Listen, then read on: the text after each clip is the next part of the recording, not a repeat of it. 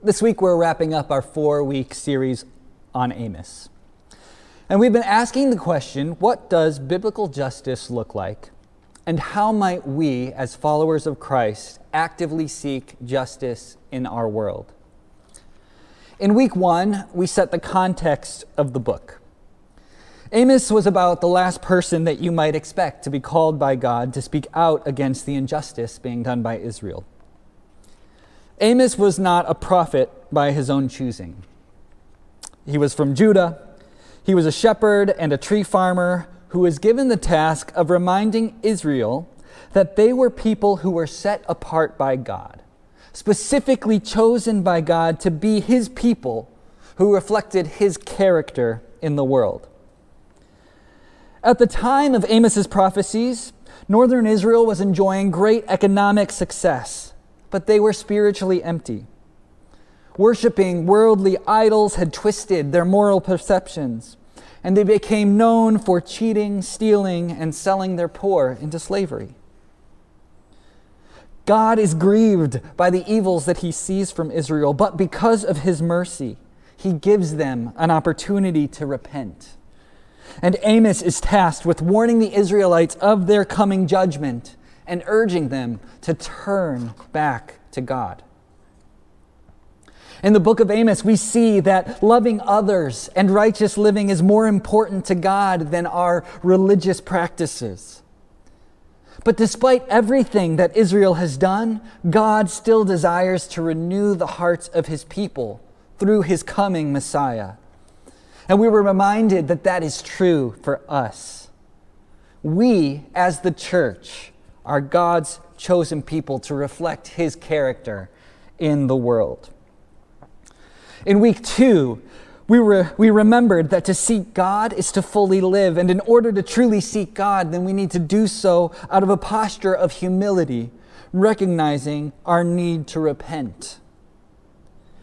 He wants us to seek him by doing his will, doing the things that our lips speak, not just giving lip service to the gospel, but to live it out, to earnestly love God, earnestly love his people.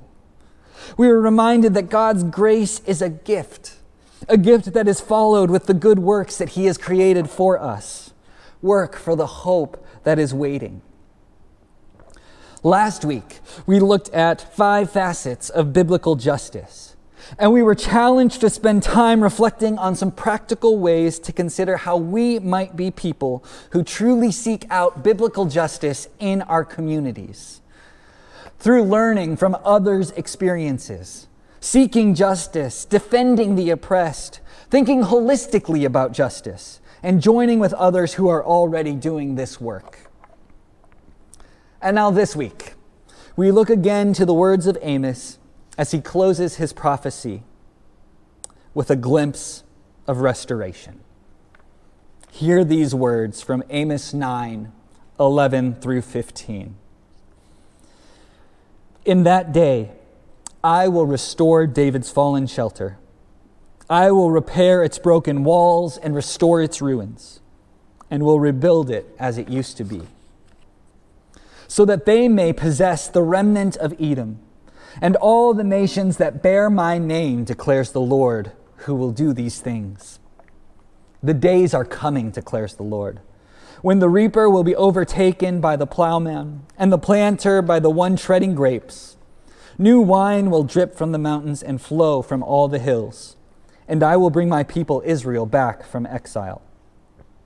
They will rebuild the ruined cities and live in them. They will plant vineyards and drink their wine. They will make gardens and eat their fruit. I will plant Israel in their own land, never again to be uprooted from the land that I have given them, says the Lord your God. The book of Amos closes with a promise of restoration.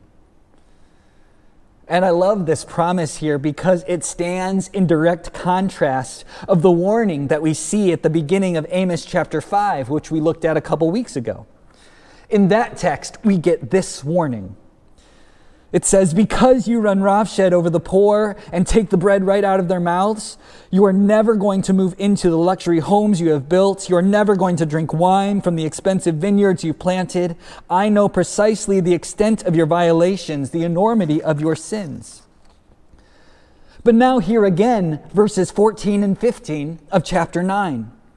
I will bring my people back from exile. They will rebuild the ruined cities and live in them. They will plant vineyards and drink their wine. They will make gardens and eat their fruit. All of the things in chapter 5 that the people were striving for on their own accord, they would never see. But God promises that those things would be restored. And so this promise is a stark contrast from the rest of the tone and message of Amos. It's a promise that would only partially be realized a couple centuries later. And it's a promise that is still yet to be fully realized. For years, God sent faithful prophets to proclaim the word of the Lord, calling the nations to repentance with little result. The people refused to listen. They refused to look to God for direction. In their prosperity, they developed a false sense of independence. They had laws of God and the sacrificial offerings that they could fall back on. They would try to obey the letter of the law without an understanding of the heart of the law. And so their worship became mechanical and inauthentic. They would make sacrifices to God first and then turn around and worship idols. The people in authority found that they could take advantage of the poor, of the widows, and the strangers without suffering any consequences. Favorable judgments and powerful position could be bought by those who had money. If the poor needed money, the rich would take advantage of this, as the poor would be willing to sell themselves into slavery. Sin and evil practices had infected all aspects of Israel for literally hundreds of years. And God sent judgment on his people, but only after more than 100 years of warning and opportunity to repent. The religious leaders were judged for permitting idolatry. The political leaders were judged for refusing to follow God's direction. The wealthy were judged for their greed and their abuse of the poor. Judicial leaders were judged because of their abuse of the justice system. And as the leaders went, the people followed. But in our text for today, God promises restoration.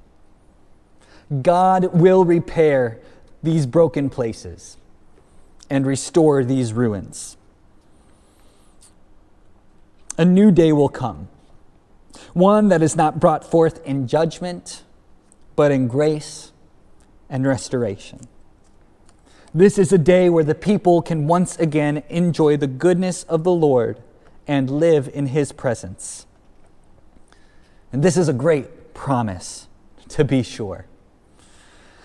But it does not negate the fact that the bad things that Amos describes are still going to happen to the nation of Israel. In the verses leading up to verse 11 in chapter 9, Amos describes the destruction that is yet to come. And 40 years later, following Amos's prophecy, the entire nation, the nation of Israel would indeed fall at the hand of the Assyrian Empire.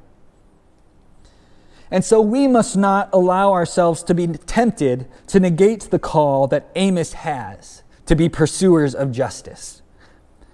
While there was the promise of restoration, they were still called to honor God with the way in which they lived their lives. And we have that same promise and that same call today. The promise that Israel would return from captivity was fulfilled. But the perfect fulfillment of this promise can only be found in Jesus and the restoration that he brings. Through the life, death, and resurrection of Jesus, God fulfills the restoration promised. Salvation and restoration is a gift that is now available to everyone who places their trust in Jesus. God's purposes go beyond punishment to the complete restoration of all things. Our lives, too, may appear to be filled with peace, but living in God's new land means a life committed to restoration and justice, where all people are allowed to live in the cities they build, to drink the wine of the vineyards they plant, and to eat the fruit of the gardens they make. True peace comes with working to build God's kingdom in the world, a kingdom in which even now all things are being made new. Amen.